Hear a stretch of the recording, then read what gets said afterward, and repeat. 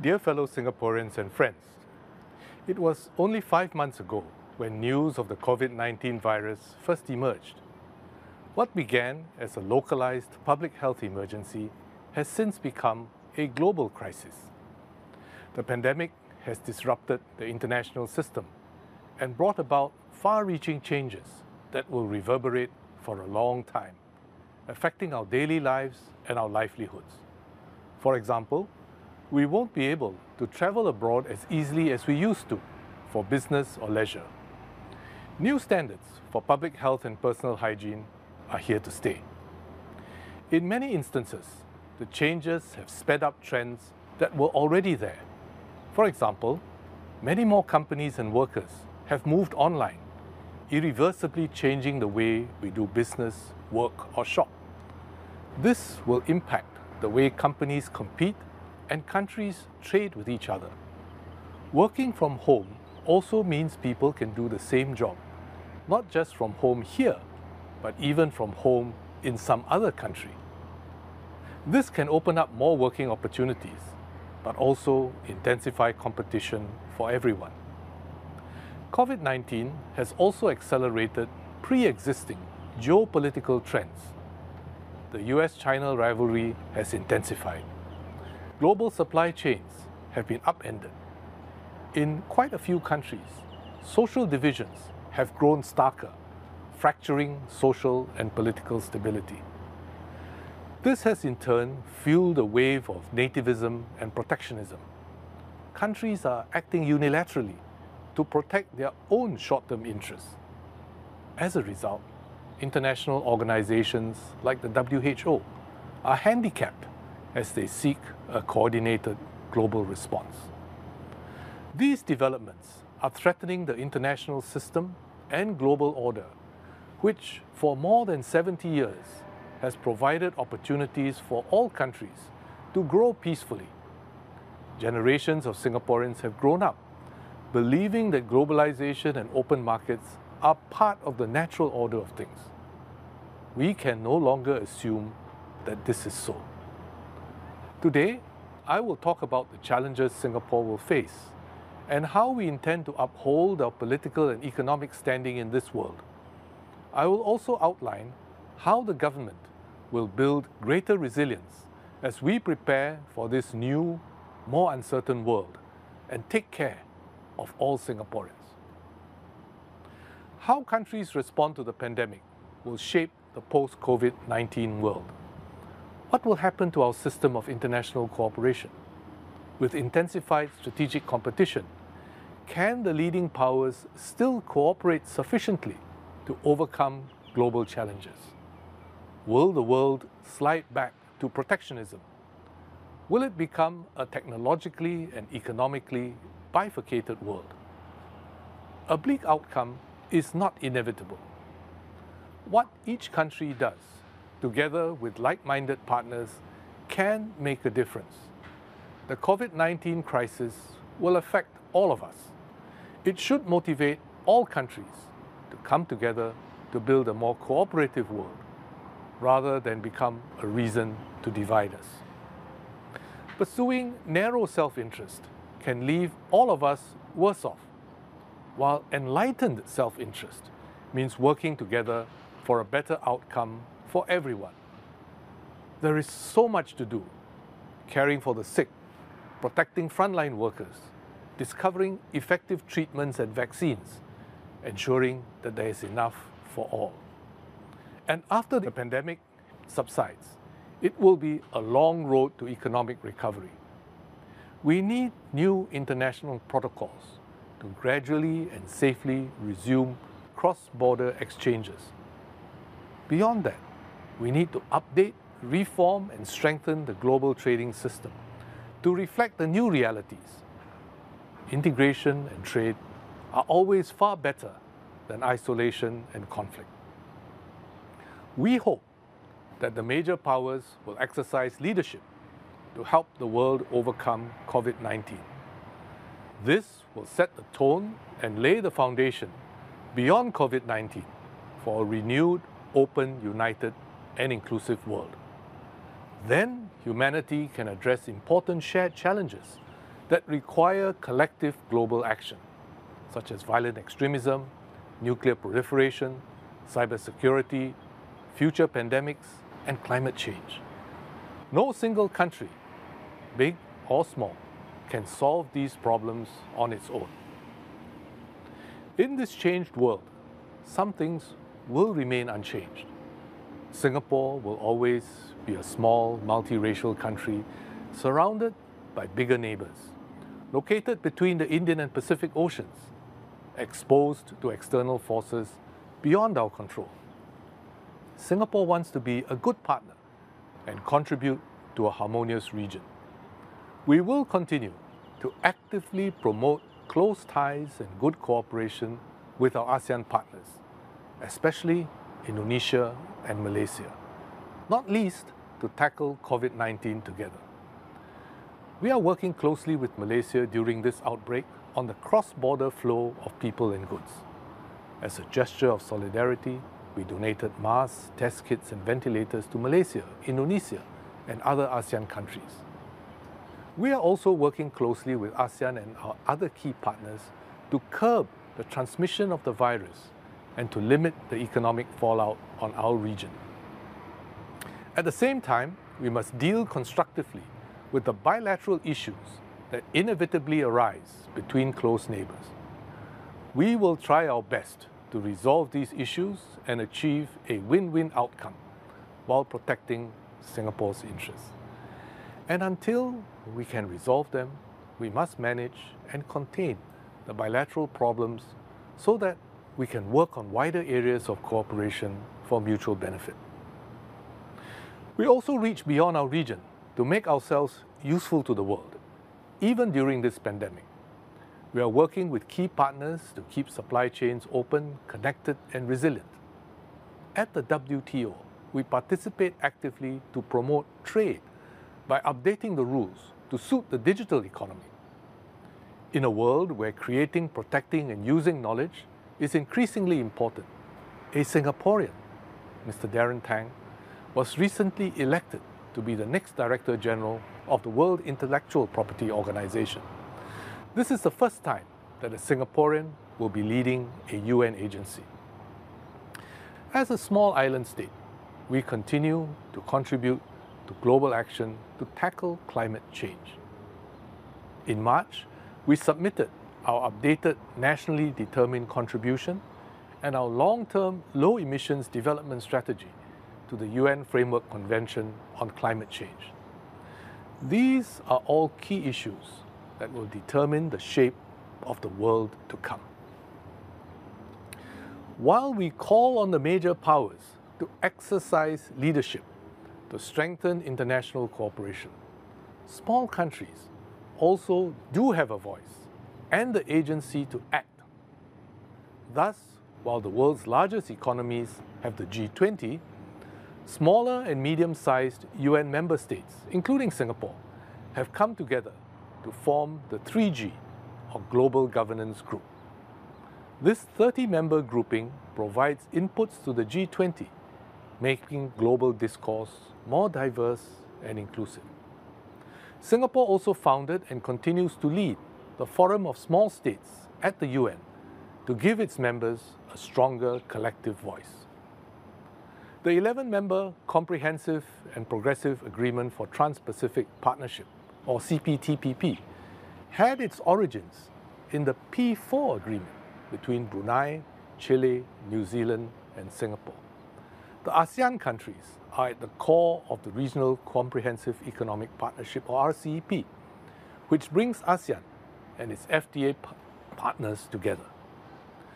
These are examples where smaller countries have been able to seed ideas, act and draw in larger countries to foster wider cooperation. And we will continue to play an active role in this arena. To play such a constructive role on the world stage and to protect our national interests, we require an able and agile foreign service. Our Ministry of Foreign Affairs, together with other government agencies, work hard to help Singapore chart our path in the world and create more opportunities and space for Singaporeans.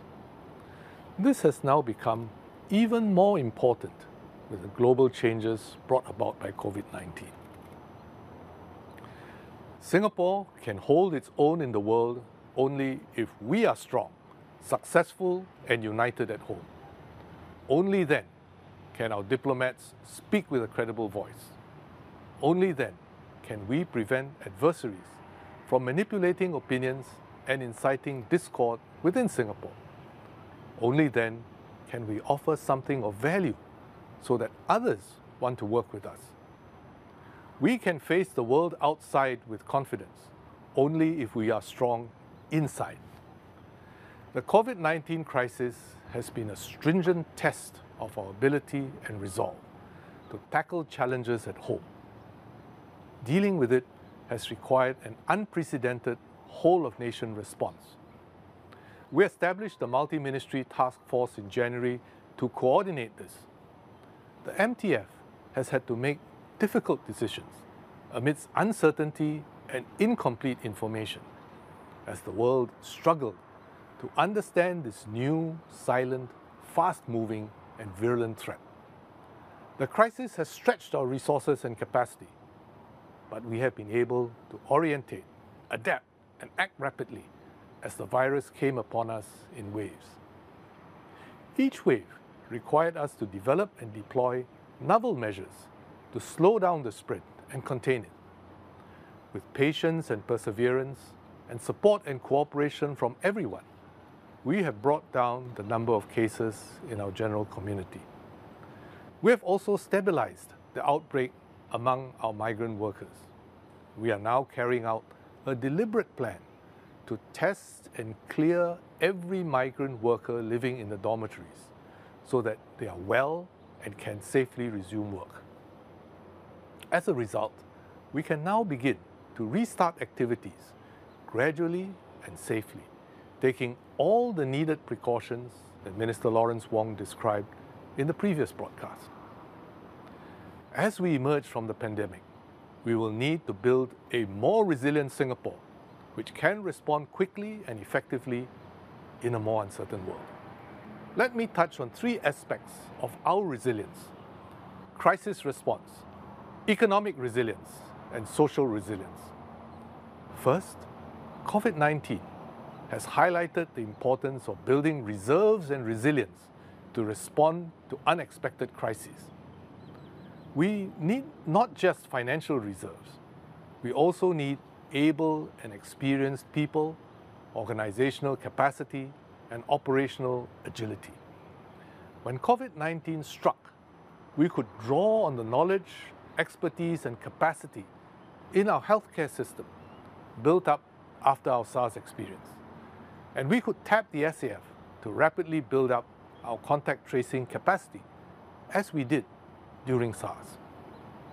But no two crises are the same. And tackling COVID-19, especially the outbreak in our migrant worker community, has been a major challenge. We had heightened surveillance and tightened precautions in our migrant worker dormitories early on. Unfortunately, these turned out to be insufficient because the virus was far more infectious than SARS. On 25th March, we recorded 0 cases in our dormitories. Just 10 days later, on 4th April, when the number increased to 26 cases, we acted decisively to isolate the dormitories. However, the infectiousness of this virus and the communal living conditions in the dormitories meant that in a fortnight, by 20th of April, we were recording more than 1,000 new cases per day in the dormitories. We had already anticipated the need for community care facilities and had started to build them. We accelerated these plans and scaled them up, adding new capacity daily over the first few weeks of April. At the peak, on the 12th of May, we were caring for close to 20,000 patients in our community care and similar facilities. This is more than the total number of beds in all our public acute hospitals put together. We mobilized resources from across our public service, government-linked companies, and the private sector to set up and run all these facilities. Healthcare volunteers step forward to help man them. This is how we are able to take care of every patient without overwhelming our healthcare system and putting lives at risk. This has been a tremendous effort.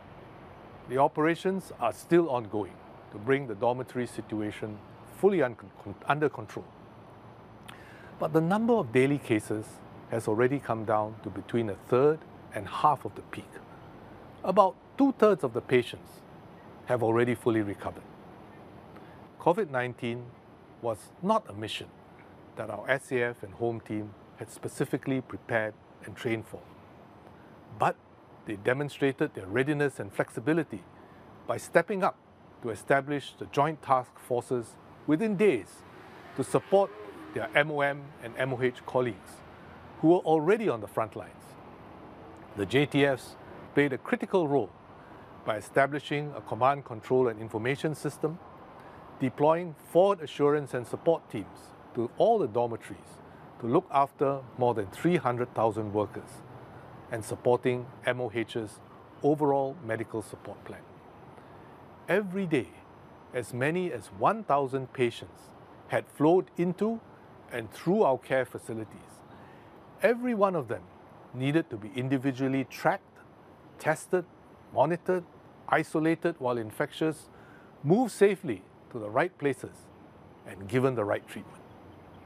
Over the past 2 months, I worked closely with many of our officers and tracked closely the work that they are doing. I would like to thank every one of them for their extraordinary and selfless contributions.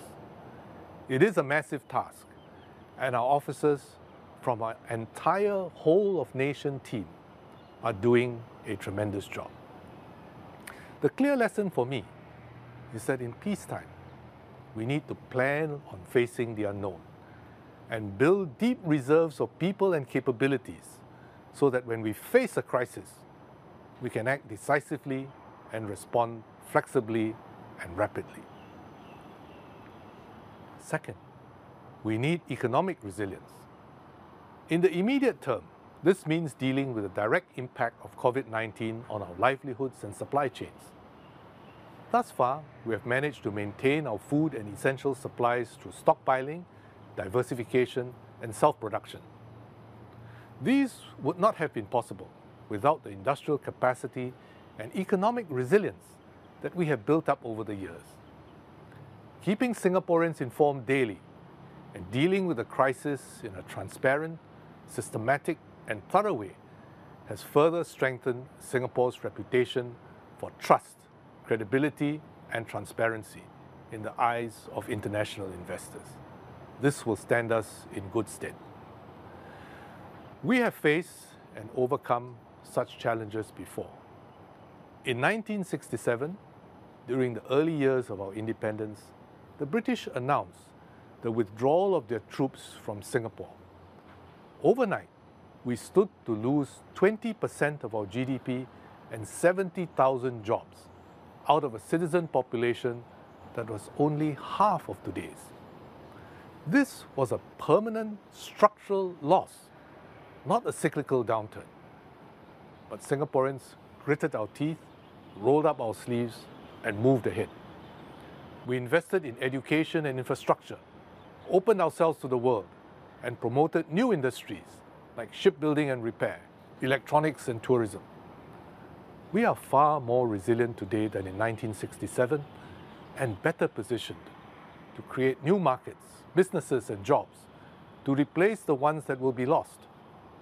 My colleagues will be elaborating on our economic resilience, recovery and growth programs in the coming days. Every crisis strains our social fabric. The trauma of independence etched deeply in the minds of Singaporeans the need for harmony, unity, and solidarity. It begins with our children. Education for all gives every Singaporean the opportunity to build a better life and share the fruits of our progress. High quality, affordable public housing provides all Singaporeans a home and a stake in our country's future. Ethnically integrated HDB neighborhoods foster racial and religious harmony. We have drawn on these deep reserves in times of crisis. For example, after the September 11th attacks in 2001, we faced the terrorism threat together and did not allow tensions and suspicions to divide our society. Similarly, we supported one another and came through the Asian financial crisis, SARS, and the global financial crisis together. COVID-19 is an even bigger test. I'm heartened to see many acts of kindness, care, and compassion from Singaporeans and our friends living here. They acknowledged and helped take care of our migrant workers, and they helped look after those who are more vulnerable among us, regardless of race or religion. We all share a common humanity. What we do in a crisis reflects who we are and the values which motivate us as a people and as a nation. COVID-19 is not the first crisis we have faced, nor will it be the last. As a small country, we are more exposed and vulnerable than others. In our short history, we have repeatedly faced and overcome crises, about once every decade, some more serious than others. The COVID-19 pandemic is the largest and most complex I have encountered in more than 40 years of public service. We have responded to COVID-19 as one nation, mobilizing our financial reserves, our public services, our crisis response capacity, and our social capital. Singaporeans have stepped forward to do our part, helping others in need, keeping ourselves and others safe during the circuit breaker. We have avoided the fissures that have divided some other countries, fissures that have hindered their ability to respond properly and cost them lives and livelihoods. The Multi-Ministry Task Force is overseeing our national response to COVID-19. A new generation of ministers, civil servants, healthcare professionals, home team and SAF officers are taking the lead. For many, this is their first major crisis. The ministers have sought advice and tapped the experience and knowledge of their older cabinet colleagues and consulted widely within and outside the government. Over the past few months, I've worked very closely with them. We speak daily and exchange views freely. They have stepped up to the task, worked together as a team, and led from the front. This is the way that we collectively ensure resilience and continuity in our leadership team for Singapore. What we have built as a nation, our solidarity, our resolve, and our resilience, gives me confidence that we will overcome the current crisis and any future challenges to build a stronger and better Singapore together. Thank you, and good health to you and your families. Fellow Singaporeans, COVID-19 has impacted our lives, livelihoods, and lifelines. And it has aggravated already difficult global challenges. Trade and investment have come down. People and businesses in many countries have lost confidence in globalization and technology. They have been disrupted, and their governments have been unable to help them adjust. Bigger countries have been fighting over the tax revenues of global companies, and that has affected international competition for investments and jobs. Countries are all doing their best to keep people safe and healthy, secure essential items such as food and medicine, save jobs and businesses in the face of severe decline in demand and investments. Singapore is not immune. Many Singaporeans have already lost their jobs. More job losses are expected in the coming months. Others have seen their incomes fall. It will be a tough job market in the coming years. Some businesses have closed. Many more are struggling. Most wonder how to survive, never mind thrive. We cannot save every job and every business, but we will take care of every Singaporean. We will not let widespread unemployment erode the confidence and dignity of our people. We will grow new businesses and create good jobs for all Singaporeans. This government has committed almost $100 billion to care for every Singaporean, help save businesses and jobs. But it is not just about spending money. What is even more important is our ability to plan, adapt, and execute. This is how we will do it.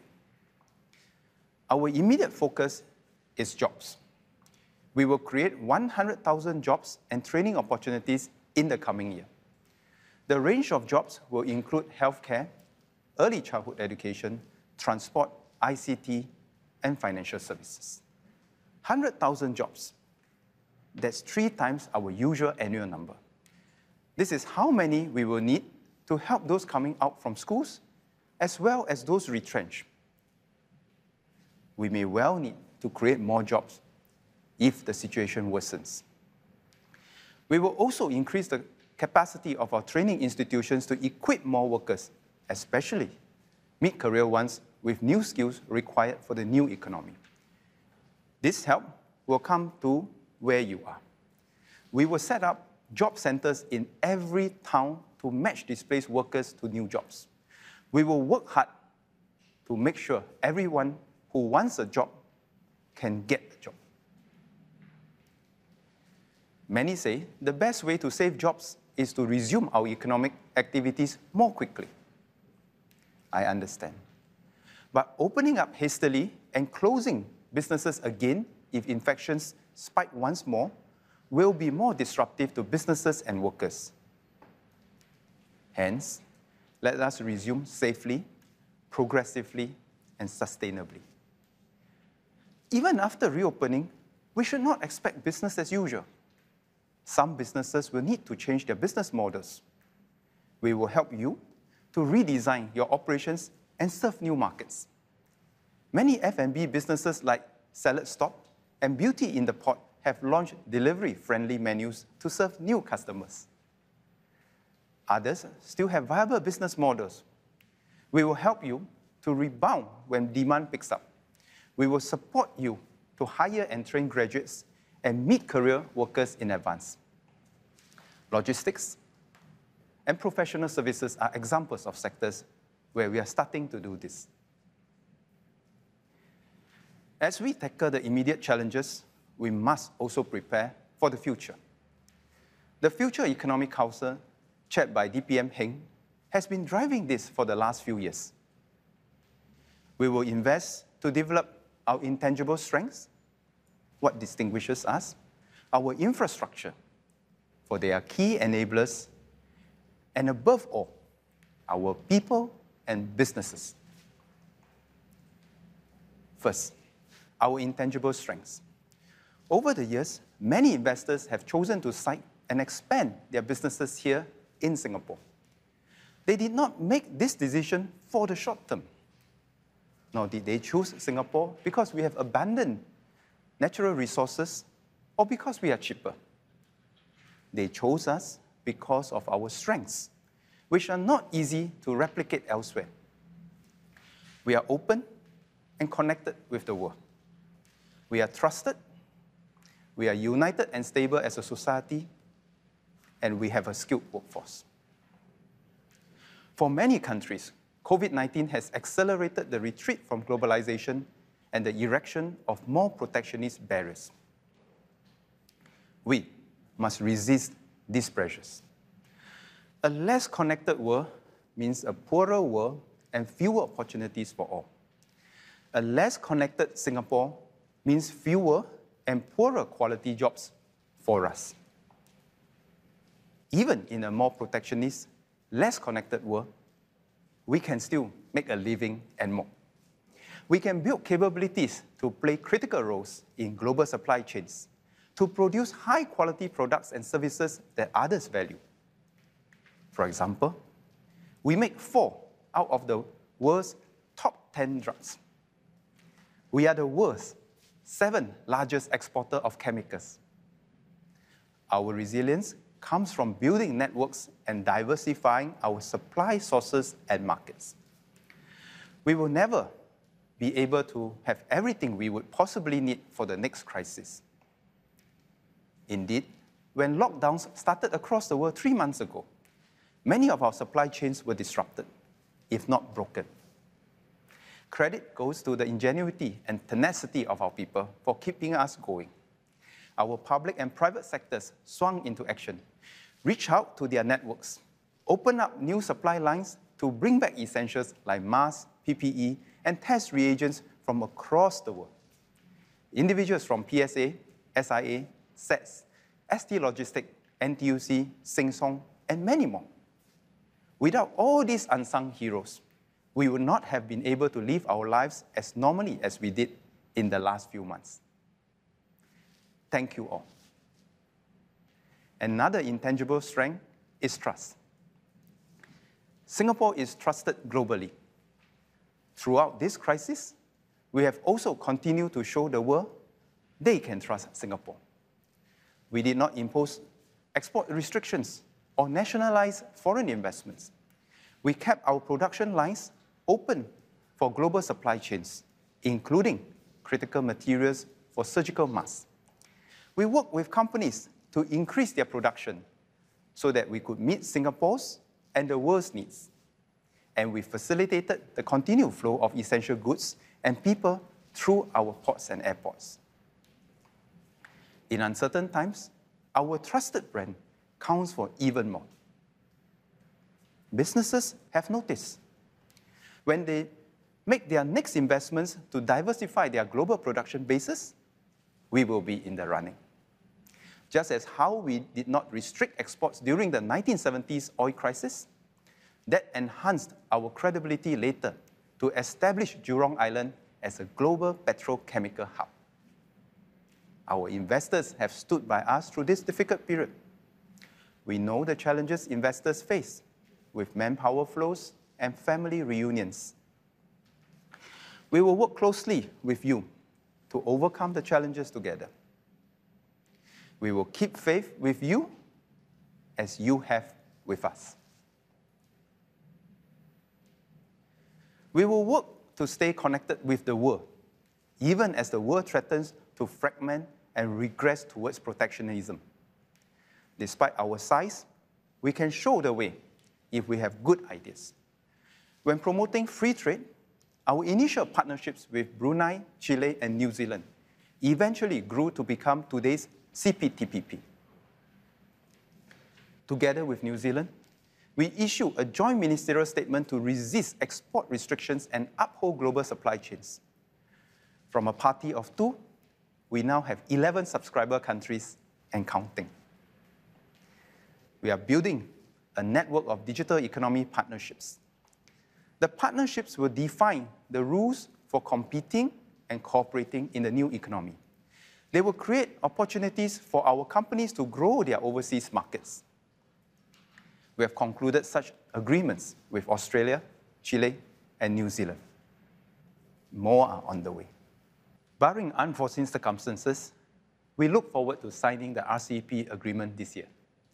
This will cover all 10 ASEAN member states, plus Australia, China, Japan, New Zealand, and South Korea. It will lower the cost of imports for our consumers and exports for our producers. These agreements and other FTAs open up new opportunities for our businesses and will make us a more attractive base for investments to serve the region. This will signal to the world our confidence and determination to press on with regional economic integration. Together with our trade association partners, we will translate these trade agreements into tangible advantages for our companies through platforms like Global Connect at SBF. Second, as we develop our intangible strengths, we will invest in the next generation of infrastructure for Singapore. While others have to tighten their belts, our past prudence gives us the means to continue investing in our future. This way, we will gift the next generation a higher starting base just as how our predecessors did for us. We will press on to build our connectivity infrastructure to reinforce our position as a choice hub for business, finance, trade, and data flows. This is why I'm here today at our port, the heart of our trade connections to the world. Our long-term plans remain sound. They include projects like Changi T5, Tuas Megaport, and submarine cable hubs. Likewise, regional developments like Punggol Digital District, Jurong Lake District, Sungai Kadut Eco District, Greater Southern Waterfront. We will pace the timelines for these projects according to demand. But do not doubt this. We will get them all done. Together, they will create a vibrant and innovative Singapore for our children, full of opportunities, full of life. We will also intensify the efforts to attract the best ideas and talent to compete on our side and complement our strengths. Initiatives like the Global Innovation Alliance connect us with talent hubs across the world. We will make ourselves a more attractive, safe harbor for talent, ideas, and intellectual property to grow more businesses and create better jobs. Competition is intense. Talented people, including our own, can go anywhere. I know many Singaporeans are concerned with foreign competition. But closing ourselves up is not the answer. We cannot escape competing with the world and proving our mettle. We will give our workers the training and support to excel, and we will ensure that the competition is fair. This is the best way to improve the well-being of our people. Finally, beyond investments in intangibles and infrastructure, this government will ensure that every member of Team Singapore shares the benefits of growth.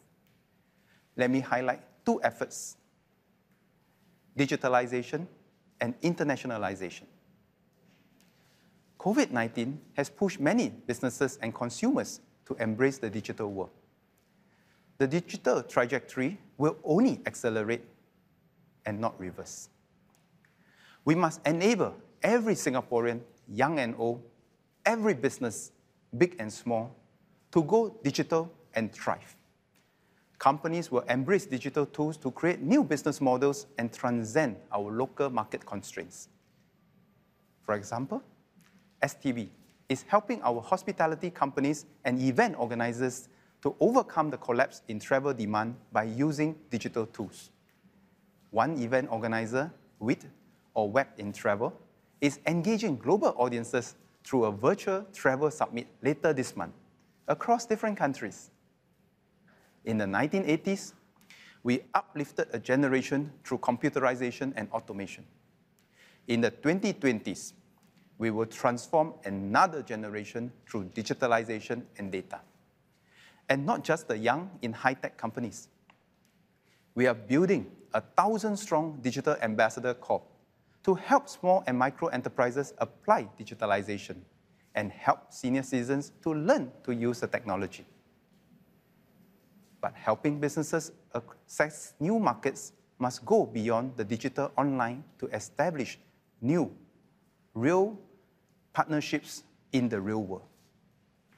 Many Singapore businesses have established regional and global presence in the past years, often in partnerships. The more established and larger companies help newcomers and smaller businesses. For example, CapitaLand brings along Singapore companies in its overseas development projects, thus helping them penetrate new markets. The retail and hospitality sector may be going through a challenging time, but companies like CapitaLand will press on and do more to support our local SMEs.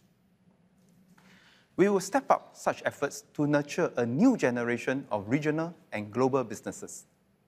We will facilitate more industry partnerships, including in the digital space, like how Singapore eBiz and Alliance 21 are helping local food manufacturers drive international business.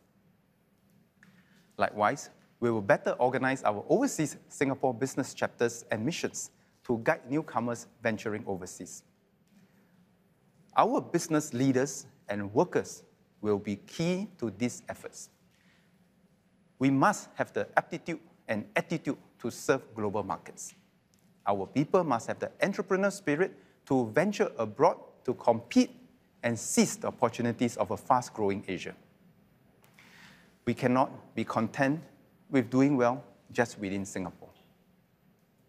We introduced Scale Up SG to groom promising local companies into global champions.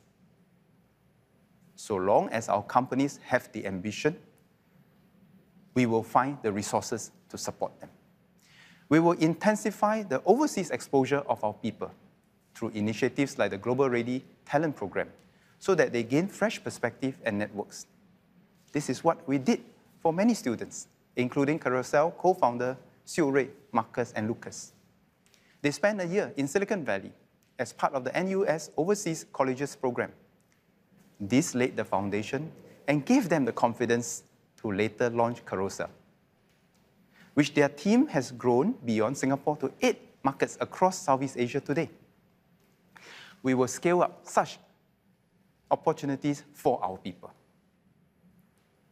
Earlier this year, MOE announced our 70 by 70 target to enable more students from institutes of higher learning to gain overseas exposure.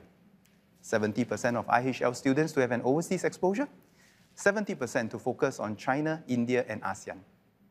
We will press on with this once the COVID-19 situation allows. We will never be done upskilling our people. This is especially so for workers who have left school many years ago and did not benefit from the more recent improvements in our education and training system. Our promise is this: we will create opportunities for all Singaporeans, no matter how old you are, to improve your lives at every stage of your careers. So long as you are able and willing, we will support you.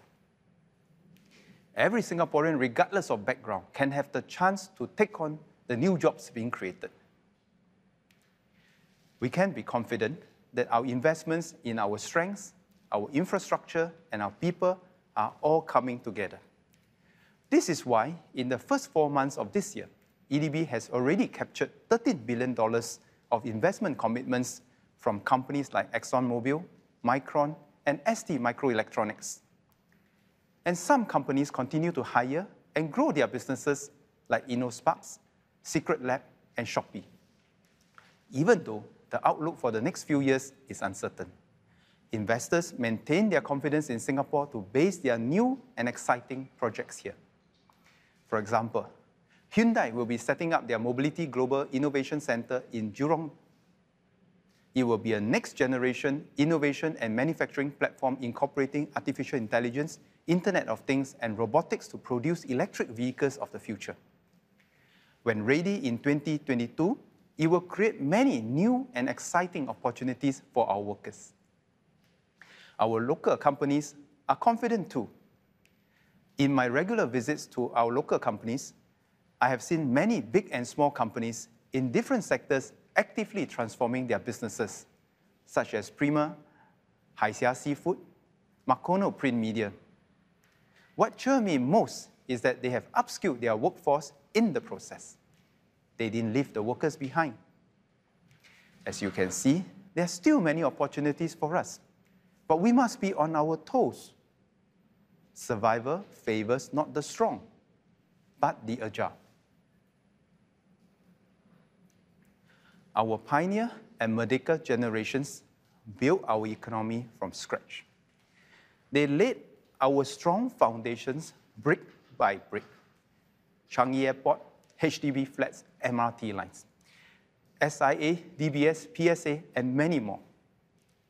In fact, they moved us from third world to first in 1 generation and saved enough to set aside reserves for future generations. They show us what it means to be Singaporean, that we are not of common ancestry, race, language, or religion. We are defined by our determination to chart our own destiny, guided by the values of openness, inclusiveness, self-determination, meritocracy, and incorruptibility. For us to defy the odds of history, and not only survive, but thrive, with the world as our hinterland and our markets. 55 years on, we are better positioned to keep Singapore going, growing, and glowing. We will build a better Singapore together, where our future generations have the pride, the means, and the gumption to be called Singaporeans. Thanks for listening to the Freshie Feed. We want to hear from you after you are listening to the national broadcast of COVID-19 from every minister's speech. You can join our Facebook page at SO Chats. We are creating a community page here and we love to feedback to us after listening.